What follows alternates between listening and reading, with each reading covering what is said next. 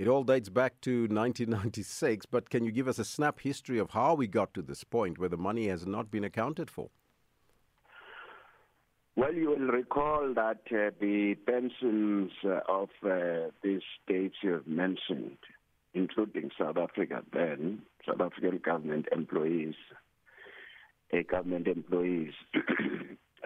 pensions were invested in different asset management companies like Alexandra Forbes, Sanlam, Old Mutual, and so on. Then the government established the GPF in 1996 and ordered that all those monies must be transferred or be managed by GPF, and that GPF must invest these pensions with PIC. But as we have noticed that with PIC, it turned out that it was nothing else but a piggy bank of the comrades who were taking these pensions monies for the so-called BE companies. Now, the people who have joined, that's the main complaint. Some of the people who have worked for governments in the 60s, 70s, 80s, and so on, when they claim their pensions or their time arrived for them to take a pension, their pension is only calculated from 1996. And then the question is why the present government and the GPF doesn't want to recognize the service of those employees who worked for these governments long before 1994.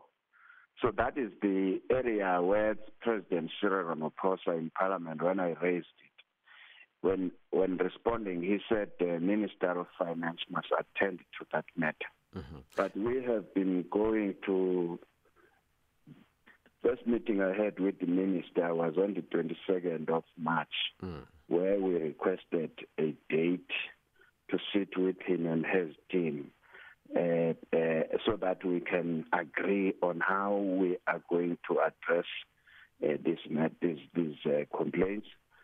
But since then, he has failed dismally to respond. All what that is overseas. I mean, this is we're going. So what action will you now be taking? Have you instructed your lawyers to take any action?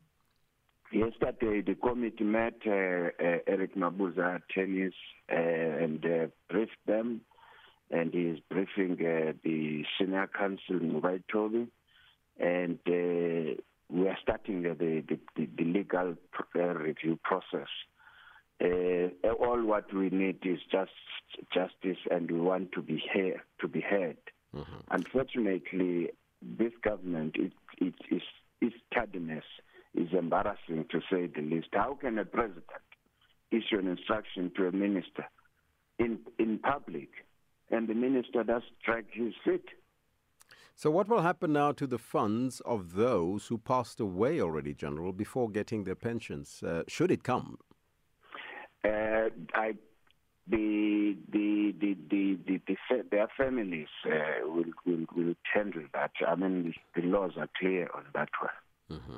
Now, in 1996, that pension money was around 9.6 billion rand. What would be the estimated amount be now in 2023, if we include the interest with it? Yeah, I don't know. It should be running closer to some trillions of some kind.